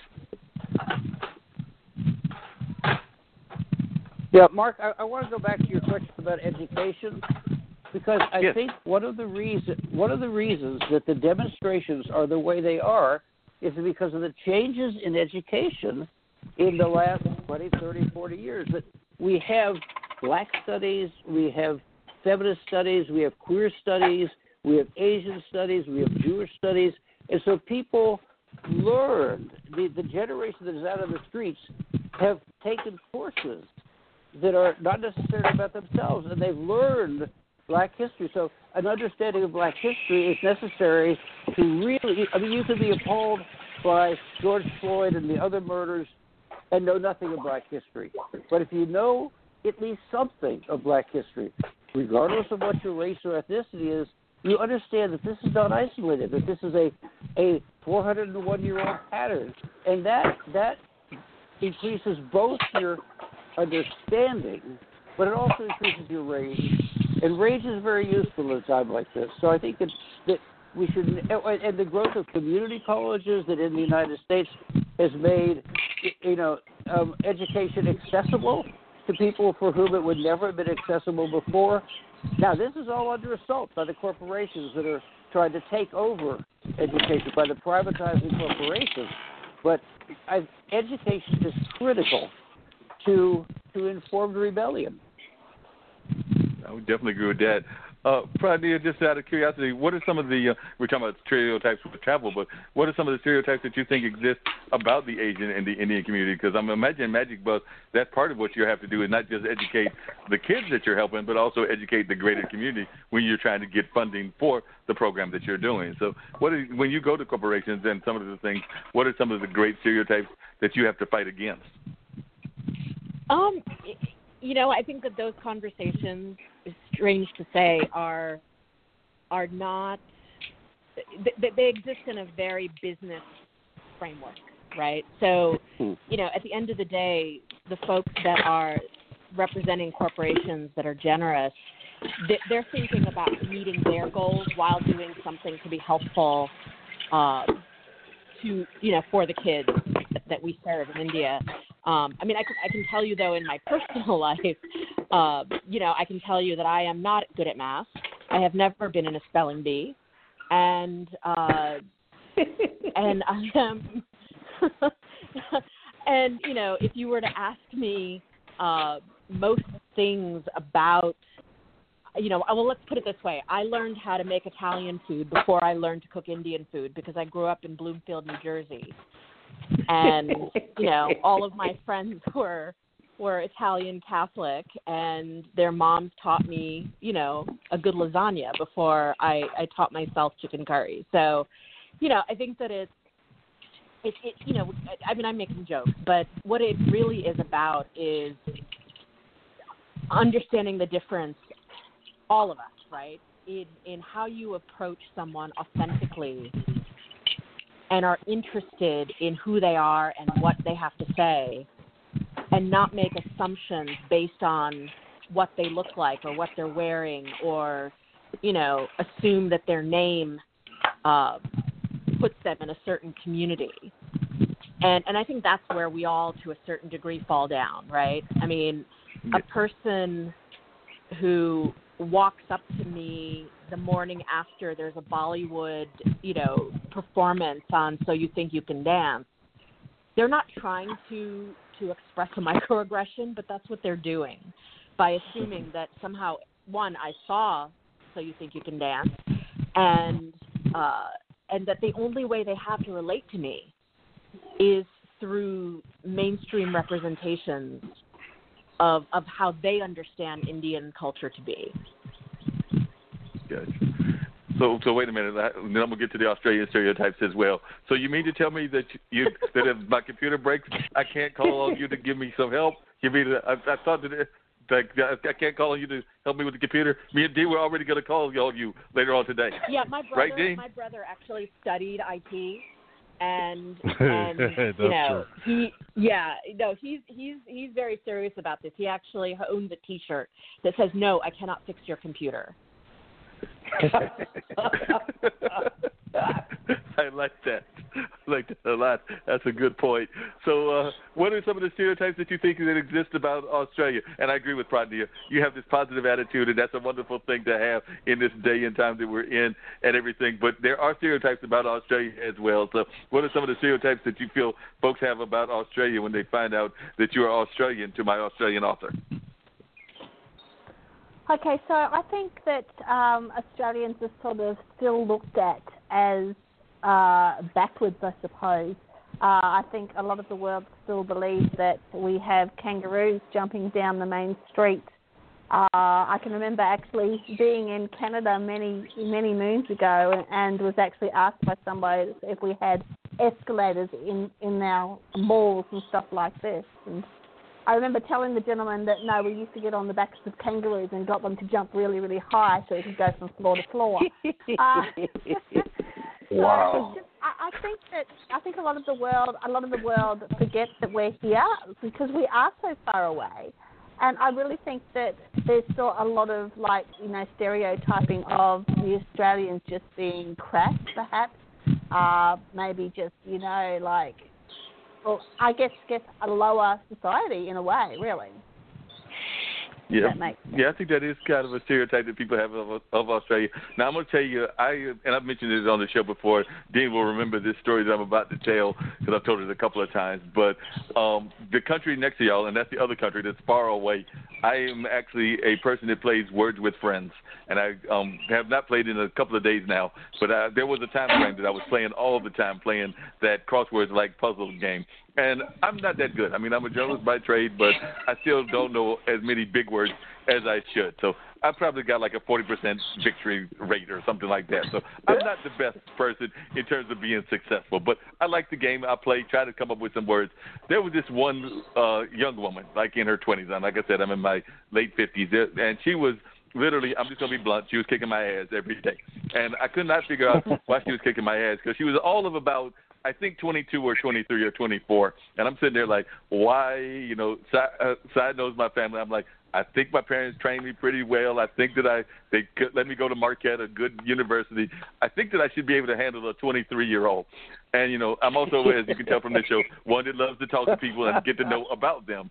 So I got to talking to her. It turns out that she was the crosswords editor for one of the papers in New Zealand. So I just feel as bad getting kicked in the ass by a 22-year-old who happens to be the crosswords editor for a paper in New Zealand. In other words, she's supposed to know big words. Right. That's absolutely, that's a great story. Yeah. It is. I was actually born in New Zealand, by the way, so I am actually a Kiwi, but I live across the ditch, as we call it. So. So you were actually born in New Zealand and escaped to Australia. And the only other thing that I know that people think of Australia, but some people, and it's more the politically motivated people, they know the, I guess the similarity between the histories, meaning that I think both Australia and America were settled, if you want to call them settled, because there were actually Native Americans here already, and I know that there were already natives in Australia. So they were settled by European Americans, and many of those European Americans were prisoners. So that's the only thing that I do know that I think is the similarity, if I know my history right. Yes, that's right. The same situation, and yes, the Aborigines were here when the Europeans settled here, and yes, we've had a lot of issues over here with our Aboriginal people as well, as far as ill treatment and stuff like that. Probably not to the point that you have over there in America. But it definitely still is a problem here, and there's been a lot of work done by the government here to recognise the mistakes of the previous generations as well. So. Well, it's interesting that you bring that up because I was watching, and I don't think it was Shree's show. I think it was somebody else that I was watching, but it was another show, and it might have been Shree's. But I was watching, I know what it was. It was another IBM show, and there was somebody, I believe, from Australia. And I did not realize that there has been equally as many, if not maybe a little bit more, killings of ethnic people by the Australian police as there have been by the police here in America. But somebody brought up some figures that were starkly similar. Like I think there was like 300 and something here and maybe 400 and something there in Australia. But see, I wasn't aware of that until I was watching this other program, and they were like, nope, not just happening in America. People that are brown and black are getting killed by law enforcement in other parts of the world as well. And they use Australia as an example. Yes, I do tend to agree with that. However, it's interesting that, and this may cause a bit of controversy, it's interesting that you mentioned that because I was actually just having lunch with a girlfriend of mine yesterday who used to be a part of the Australian police force. And, not that we want to, say anything that's going to lessen what's going on for you guys over there at the moment. Because that's absolutely not our purpose or our desire to do that because, it all matters. But she was actually telling me that there are probably just as many in Australia of, white people that are hurt by the police as well. Do you know, it's not just, you know, the Aborigines over here in Australia. She says probably pretty much equal, but you don't hear about it as much. That's the thing. So these kind of abuses are going on around the world, and that comes back to like what Rodney was talking about, that we got to stay out of these silos and actually try to learn more of our society. And I think a lot of that lays on our education system. And like I said before, I sometimes think that we get too caught up in the testing system and things of that nature. Lucius, if you're still there with us, what advice, if you were able to give advice to people about our education system or just the U.S. in general, and like I said, both you and Sarah are of the same generation, but if you were to give advice to the current, the generation coming up about things that you would like to see them work on and improve, what are some of the things that you would love to see changed in our modern society? Mm-hmm. Well, I think the first subject that's been dropped from university curriculums is the study of archaeology, to take people to imagine life as far as possible away from our current situation and recognize where humanity had its traces, where the traces of humanity can be found 5, 10, 20,000 years ago. I was visiting Rome, and an old man came up to me and said, "What are you doing here in Rome?" I said, "I'm looking at antiquity." He said, "Well, then you should go to the pyramids. This is not antiquity. What are you talking about?" You know.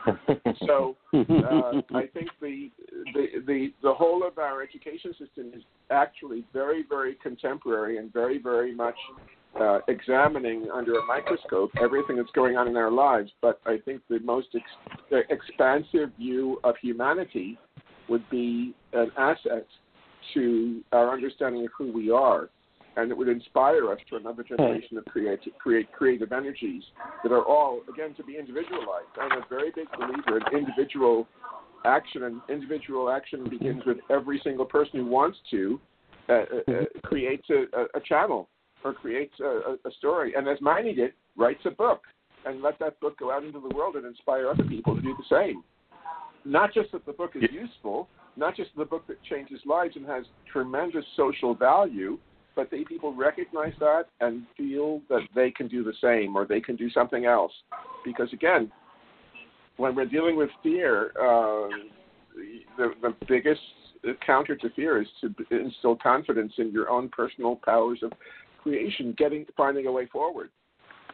Mm-hmm. Yep, I would definitely agree with that. And I also sometimes wonder if we haven't let, and I was curious to all of y'all's thoughts, including you, Brevan, if we haven't sometimes let some of the other basic courses, not just the music, which you talked about, and I agree we need to go back to archaeology and some of the basic things, even of civics and things of that nature, because I know I've got a good friend that's really about us trying to learn more about civics. But I would even argue some of the basic courses. Like when I was coming up, I remember that you could have courses in, and it wasn't just women taking it, in home economics and in auto mechanics, and it wasn't just the guys taking that. But I sometimes think some of these trade-like courses that used to be out there are not out there as much, and that they need to be out there. And just in terms of basic living, I wonder sometimes how many people that are coming up actually know how to balance a checkbook, because I know I try to balance mine and don't always do the greatest job, but I know probably some of our younger folks don't even know how to balance the checkbook, and I would even argue some in their 40s and 50s aren't the best at balancing their checkbook.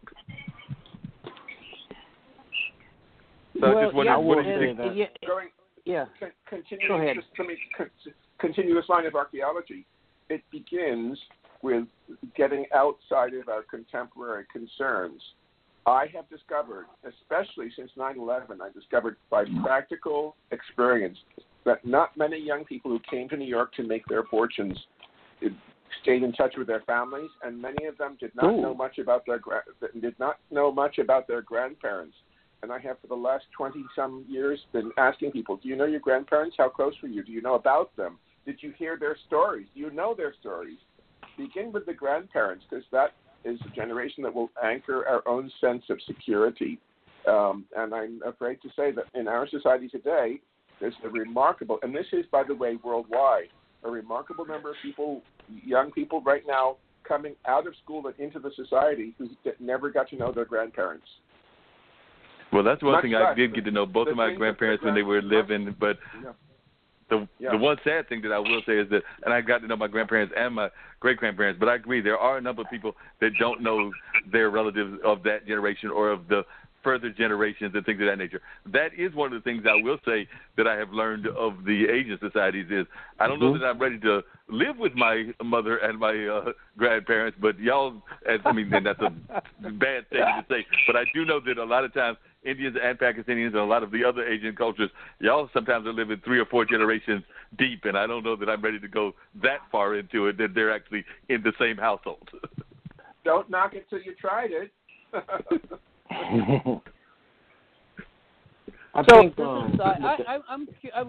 I'm interested in hearing, we have in some ways a world in flames, literally, in Australia and California, but how each of you see what you do today as taking advantage of what's actually a historic moment. There are demonstrations about George Floyd's killing all over the world, and many of them understand that it's not just George Floyd, but dozens, hundreds, thousands. It's like the Irish song, "Many Thousand Gone." I'm just curious, to help me think about it. How do you see your role in this particular topic? Of course, our Australian friend figured it out, but what are the rest of you doing? Pradilla, you go first. When you say, okay, yeah, go ahead. I mean, I guess the best way that I can answer that is first and foremost to make sure my kids are okay. Right. I mean, I have a 5-year-old and a 7-year-old, and I when I'm not thinking about hundreds of thousands of kids in India, I'm thinking about my own kids, who, they are, they're mixed race. They are young and impressionable. They hear what's happening in the world. They need, to be guided in understanding what they're hearing, and they're going to look back on this time, I think. And my hope is that they'll think of it, sort of as that strange period where mom and dad were home all the time. And then I hope that they'll be taught, and I'll be very honest, I'm not very optimistic about this, that they will be taught about the unrest that happened at this time, and that, that they'll be given some kind of historical context. And, if I think back to my own education, I'm not optimistic that there will be a more balanced view of history in the future. So I just try to make sure that I'm helping them think about things in a way that helps them be good humans. That makes sense. And what about you, Brevan? And to be quite honest with you, to answer the question that was posed, let me start by saying I'm a 35-year-old black man in America. So I feel that, as far as what my role is in all of this, is to stay as sane and as calm as possible, because absolutely, I am the one essentially being hunted right now. So the thing is I say that to say this. I say that depending on who you are, where you're from, what ethnic group you identify with, all of those things are different factors as to what your role should actually be, in my opinion. Because for me, I'm trying to, stay calm and keep my mental health together, but at the same time, my 35-year-old white friends are doing anti-racist work, and trying to, do things within their own communities and the greater community to help get justice and battle against these systems that are creating this kind of environment. So I think that depending on who you are and where you're from, your responsibility and your role in how you respond to the killings of George Floyd, Breonna Taylor, and Ahmaud Arbery are very different things. Yeah, it's interesting you bring that up, and then I want to hear from my Australian person. I want to bring you up in a second, but it's interesting you brought that up, because I actually just saw one of our longtime activists here in this area before coming back here, because like I said, I went and got that. I was teasing Dean earlier that in between the two podcasts, I went and got my hair cut and everything. But now that y'all can see it because this is the audio part and everything. But I ran into one of our activist people here in our community, and she was actually saying that she is actually, and she's probably maybe in the same age range that I am. She might be a few years older or a few years younger, but definitely in that late 50s, early 60s kind of age range. But Nia Wilson has been the founder of Spirit House and has been involved in a number of activism work for a while. But I could tell that she was letting a lot of her young charges take the lead. But part of the reason she was letting them take the lead was because of COVID, because like I said, she also she has those underlying conditions. So part of it was that she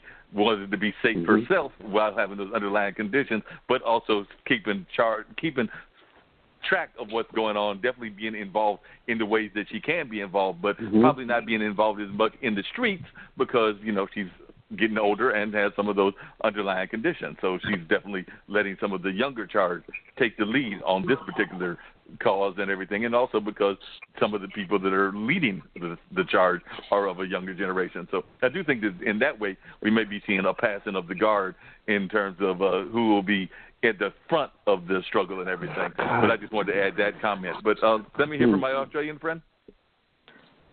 Yeah, I just wanted to jump in here because one of the things that I find myself struggling with everything that's happening in the world at the moment, and granted, being on the other side of the world, I'm not in it. I'm not there every day, and so I don't get to experience some of the things that people in America do get to experience. But I guess looking from an outsider's view and my personal view, our gentleman before said depending on what ethnic group that you identify with. Now, my skin is white, okay? My skin is white. However, I do not see myself as white, and I do not see other people as black. I see us all as human beings. To me, there is no colour, there is no difference. It's what's inside a person that actually makes the difference. And so, as much as what happened to George Floyd is disgusting, and as much as what's happening around the world with people are disgusting and the way people are being treated, it's disgusting. I don't see it as a black and white issue, if that makes sense. We all bleed. We all breathe the same air. We're all human. So, yeah, I just sort of wanted to put that in there is the fact that, the message that I'm wanting to put out there with my book and with everything else, and with my children that have been home for 10 weeks, is that it's about spreading the love. It's about spreading the love, and it's about getting rid of all of the hate that's out there for whatever reason people are hating. I think that's what's important. I would agree with you on some of that, what you're saying, but just out of curiosity, how is it, and to put it into other perspectives, but I do know that even in Australia there is sometimes that racial divide, because I do know that there's the divide between, say, those that are native Australian and the Aborigines, who you mentioned earlier, just like I know that there's the caste system that still exists within India. I think that India probably, and Pakistan and some of the others, have probably made some progress, but those issues still are out there, and I don't know that. Has there been enough progress made, Pradnya, in those regards? That's what I know from reading history, and I know that Gandhi was dealing with that way back when, almost even further back than Martin Luther King, because Martin Luther King actually learned some of his stuff from Gandhi. So, absolutely, are those issues still being dealt with? Yes, absolutely. The thing I would say though is, I can only speak for myself when I say that as a South Asian person in this country, and you've heard Sri say this as well, Mark, we would not be here. We could not be here if not for the pain and suffering of people of color that came before us, okay? And so, I have to check my privilege every single day. And and I respectfully disagree with your other guest who says that it's not a black and white thing. To say that race is not a factor in human interpersonal dynamics is it's not a reality. So, for me, I'm Indian, I'm viewed, a certain way by the society here. And I'll tell you honestly that, I don't know if it comes from the fact that we have a caste system in India or what it is, but, South Asians in this country, it's a big issue. We need to find a way to, Sri says this all the time, pay down our privilege. And so, yes, to hopefully my new friend who, is doing his best to just keep himself together in this very difficult time. I just want you to know that I acknowledge that I will never understand your experience. But all I'm trying to do, as I said, is raise my kids to think differently and be different in how they interact with people. Yeah, I think that's the only thing that you can do is try to, like you said, raise people to think in these kind of ways and everything. I did want to hear from both Lucius and Sai as well as to what their thoughts on this is and what they're hearing about just this kind of classism and racism that exists in society. Lucius, you want to go? Sai? Well, okay, you can back clean up. I come out of the Southern Civil Rights Movement. It never occurred to me that black people, African people, African American people in this country were anything other than an endangered species.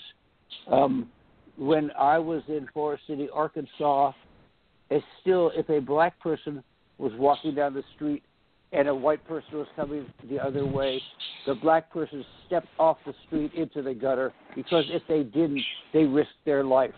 And it to be, obviously, I do not experience that, but I can empathize it, and I can make sure that it is at the center of my understanding of what the situation is to be black in America.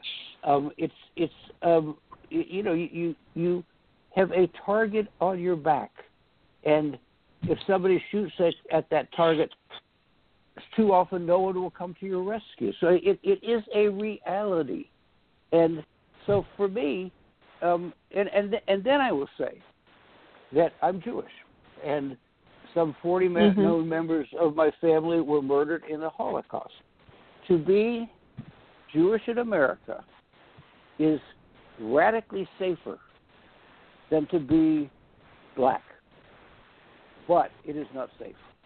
And we've seen in the last 8 or 10 years synagogues burned, congregations murdered, and I fight for a decent life for black people, not because I'm a bleeding heart liberal, because I'm on the list, even if much farther down. And I know that if the right in this country and the alt-right and the armed right, if they can get away with murdering black people, they will eventually be able to murder people from India who have a slightly darker skin. And what is happening to trans people who are regularly murdered and beaten brutally. And eventually, my family, my tribe, if you will, we're on the line. Again, I live a life of extraordinary privilege, but that can change. And having that awareness, having looked through family albums and say to my mom and dad, "Who's that?" "That's your great-grandmother." Where is she?" "We don't know. The letters stopped coming in 1942. So I think for me, it is a privilege to be able to support in very small ways the struggle of black people, because it actually is my struggle too. Thank you. Lucius? Well, as I mentioned when I was on the line with Sri a few weeks ago, I was very influenced by Dorothy Sola, the German theologian who wrote a book on suffering. And the first chapter of her book opens with the story of aid workers. When aid workers arrive in a town that's been bombed out by civil war or any type of injustice or tribal wars, they know that their first task is to go into town and listen to people. Find someone who's sitting at the side of the road, sit at the side of the road with someone whose house has been blown away, someone who saw her family, her husband and children blown away, the whole house is in cinders, someone who's sitting there despondent, if they sit there, they could easily let go and die right there. But the aim of the first task of an aid worker in those situations of extreme warfare is to sit down beside that person. It doesn't matter if you know their language or if you know anything about them. Let them know that another human being is sitting there beside them and wait. And you might wait a long time, but as soon as you hear that person beginning to talk, you know that they have been saved. That's the first lesson that every aid worker learns when they're on the field in war zones. Similarly, I want to hear from everyone who has an idea about what we want. Where are we going? What is it that we want to create? Because after the Minneapolis abomination, everyone is in agreement that things should change, things must change. What is it we want to do? Specifically, not just overturn white supremacy. What are the steps to overturning white supremacy? What are the steps to creating a new society? What are the steps to dismantling the police force and creating something more community-oriented? What are the steps that we're going to take in concrete terms? And we should all be looking inward to find those things and never think that your voice is too small, wherever you are, to express those things. Because, again, we have all sorts of ways to communicate on what it is we want to imagine. We are also, I believe also, by the way, remember the day the Mayan calendar ended some years ago, 2010, was it? The Mayan calendar, like that. The world was going to come to an end. The same day on the planetary calendar was the beginning of the age of Aquarius. We're going through some very cosmic changes, and whether or not you subscribe to this, it doesn't depend on your belief system, but we can see that we're going through some cosmic changes about what is the role of government, and what is the role of religion, and what is the organization, the very organization of our society is up for grabs. So if we have any voices out there who want to express themselves, if there are any voices who've gone through years of suffering and lost everything who want to speak up, now is the time. So I am very optimistic about what can happen if people speak up. Definitely. I appreciate all your powerful words and everything. Very well said. Getting ready to wrap up the show. We've got just a few more minutes to go and everything. But I want to go, and I'll start with Brevan and work my way down. I want to hear from everybody if they've got, some final thoughts that they want to share with our listeners, and it can be like a message of hope or something along those lines that they want to share. And also if they would give ways that they can reach you on social media. So, Brevan, I'll start with you if you've got any words of hope or inspiration that you would like to leave folks with, and then also if you let folks know how they can find you on social media and your website, and just ways that they can reach out to you and learn about your music and what you've got going on. Okay, yeah. As far as words of hope and inspiration, and this has kind of been like a underlying conversation this entire call. I would definitely say, the best things that we can do, individually is just try to educate ourselves as much as possible about, the goings-ons in our own environments and the going on in the greater community. And, the more truth we deal with and the more understanding that we have, not only within ourselves, but, for those around us, I think is the more empowering we can be, to ourselves and other people. So I'll definitely, and also, just on a basic level, stay safe. COVID is still out here, despite all of the other things going on. That it's not gone. The pandemic is not over. So, wear your mask, keep your 6 feet distance, do what you got to do, stay home if you can. To those that are essential, blessings to you, and good spirits, good health. As far as how to reach me, my website is the most direct way, brevanhamden.com. It's just my name, and I'm also on Facebook, Instagram, Snapchat. I have a YouTube channel, but you can navigate all of those from my website. My studio also has a Facebook page and an Instagram page. It's Break Alive Studios, so you can follow me, find me there. And I've been trying to, I have some videos up now, but I'm trying to put more content. So, obviously, with the pandemic, performing live probably won't be a thing in the near future. I'm sure it'll come back at some point, but between now and the end of the year, I feel like that's a little flimsy. So, but I've definitely been doing a lot of recording. Some with a band called Butcher Brown, who's based in Richmond. A bunch of friends of mine, Corey Fonville, great drummer, plays with Christian Scott and has done work with Nicholas Payton and a bunch of different artists. And but them, Orchestra Gardel, the Shakedown, we've all got videos and stuff. But all of these things you can find via my website. I have a lot of videos up there. So brevanhampton.com. And also you can email me there, message me there. If anybody desires to take drum or percussion or beginner piano lessons, I also do that.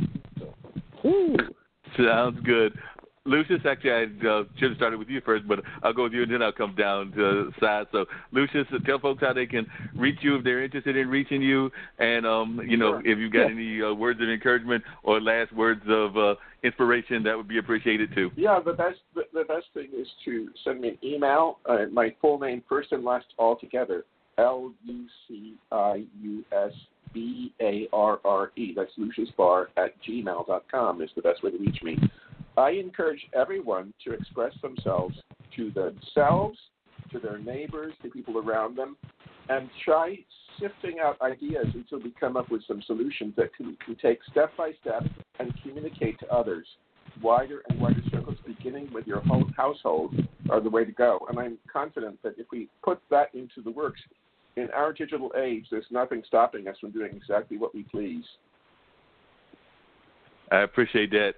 Sai, it's your turn. So if you got any words of inspiration, my old friend, and definitely an old-time family friend and everything. So if you got any words of inspiration or thoughts along those lines. And I'm still going to try to get that show with you and me and my parents on and everything so we can talk about the old days of VSP. So I'm still working on that.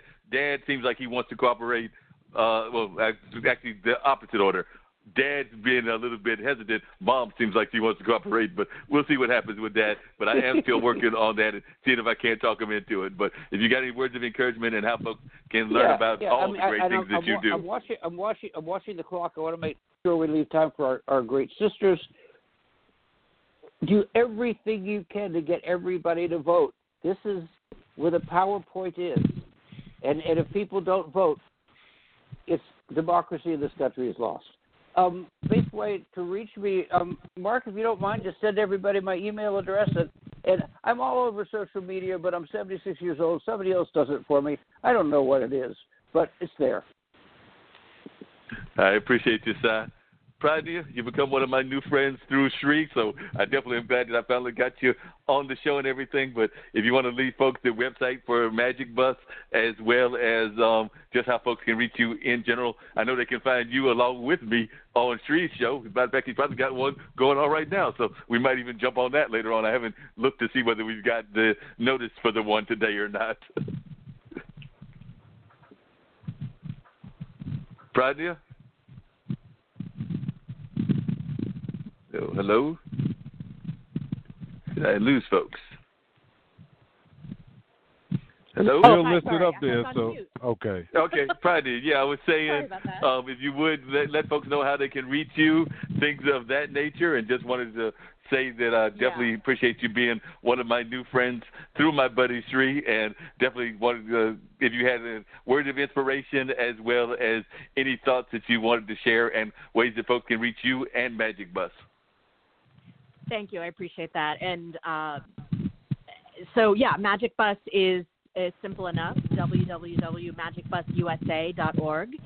And if anyone would like to connect with me personally, I'm on most social media channels. I'm the only Pradnya Haldipur, as far as I know, on the internet. So, really you can find me that way, or I'm at P. Haldipur on Twitter.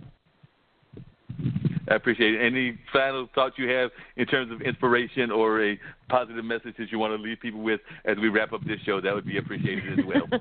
I don't know about inspirational, but I'll tell you a joke or I'll tell you a funny story, which is my kids were sitting in the back seat one day, and all of a sudden my sweet, gentle 5-year-old decides to say that, he's going to hit the president over the head with a shovel and throw him in the ocean. And my 7-year-old daughter, his older sister, says, Xavier, you can't do that. That's polluting. Good point. So if we knock him and put him into water, that would be pollution. That's a good point. Your kids may have a very valid point there. So I have to agree with them. So yeah. We all know that there are things we want to do. Hope for the future. Thank you. That's definitely some strong hope for the future from your 2 kids, and I appreciate you being on the show once again.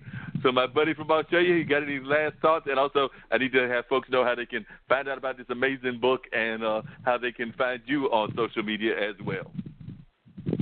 Absolutely. Now, one of the things I'd just like to finish up with is just to remind everybody on this call and in the audience that, everyone is doing the absolute best they can with what they know and where they're at in their lives, and everybody's on their own journey. So just try your best just to find the beauty and find the love in life, because that at the end of the day is what's so important. You may not agree with what somebody says, you may not agree with something that's going on, but try to look past that and try and see the love and try and see the beauty that's actually behind every situation in life. And look for the confidence and certainty that you need to be able to take the action you need to take to get out there and do and have the life that you truly want to live. That would be my parting words. As far as my book goes, look, if you've lost your job, you've lost your income, and you're looking for a way forward, then go and grab my book. It's at lockdowntookmyincome.com. That's lockdowntookmyincome.com. And, it is changing lives. So, look, I hope I've been valuable, and thank you for having me. You've definitely been valuable. I think that I've enjoyed all the conversation with all of the amazing guests that we had. Dan, it looks like we had another amazing show. So what are your thoughts? And I'm going to pull up what we've got coming up next week as well. But, we had some real heavy hitters there. Everybody from the young lady from Australia to our Magic Bus executive director with Magic Bus USA, on to 2 folks that are, even further generation than even I am, that give us some wisdom from the ages in terms of Lucius Barre and Sai Khan, and, of course, the amazing music and the musical skills of Brevan Hamden. So we got to hear from some amazing folks, I think, but I want to know what you thought, since you're my producer here and my partner in crime. So I led the interview as I usually do, but I got to hear back my report from you, since you are my partner in crime. Well, you know what? Overall, it was a good show, and we thank everybody that took the time out of their schedules to join us today. We greatly appreciate you, especially calling from other countries and everything else. Outstanding show. Like I said, we definitely appreciate you. Straight Talk with Dean and Mark, y'all, Monday night, 7 p.m. to 9 p.m. Eastern Standard Time. Don't forget our replay on the Skyhawk Radio Network tomorrow afternoon at 2 p.m. Eastern Standard Time. And if you missed those, then we have our replays on Radio Public, iHeartRadio, Google Podcasts, Spotify, Spreaker, TuneIn, Stitcher, Podbean, Apple Podcasts, Podcast Addict, Castbox, and also right here at blogtalkradio.com. Now make sure during the rest of the week, get with the Level Podcast Network. In addition to this show, tomorrow afternoon at 1 p.m., it's the Let's K-12 Better Show. They're talking to kids about race. Then on Wednesday, we have Men Are Shake, the Minority Reports. They present misogyny and racism. It's a panel discussion. On the 11th is a replay of the Let's Talk About It radio show. Then on Saturday, the Let's Talk About It radio show is at 5 p.m. on Thursday. And then on Saturday at 1 p.m. again is the replay of the Mark Lee show that they did today. All right? So make sure to lock in. 10,000 listeners, 50 states, 73 countries. We keep moving, we keep going, and we keep growing. Make sure that now it's time. We're going to have those hard conversations after the kneeling, after the protest. What are we going to do to make this a little bit better? Because like I always say, you walk outside your front door, it's showtime, and the world is your stage.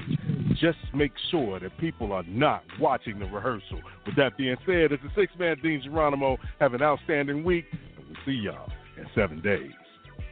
And speaking of 7 days from now, we got another amazing conversation. We're going to have a gentleman that has worked on a film about the Harlem Renaissance and some of its history, both in the LGBT community as well as in our community. So he's going to be talking about that. But we've also got attorney Robert Patella, and he is down there in Atlanta, and he is a lifelong civil and human rights activist doing some amazing work. He's actually been involved in a lot of the things happening down there with the protests that are going on in Atlanta. I reached out to him after hearing him speak, and he's also a talk show host on CBS and some other places. He's definitely a well-known figure, so we've got him coming, and then we've got Robin Parrott coming back, but this time she's bringing a friend of hers, that being Mecca Nelson, who is a sister who has created her own martial artist and yoga instruction method called the Yoma method. All right. So we're going to be learning about the Yoma method as well as what Robert Patella's got to say about what's going on with the civil rights struggle, and of course what Robert Williams has got to say about civil rights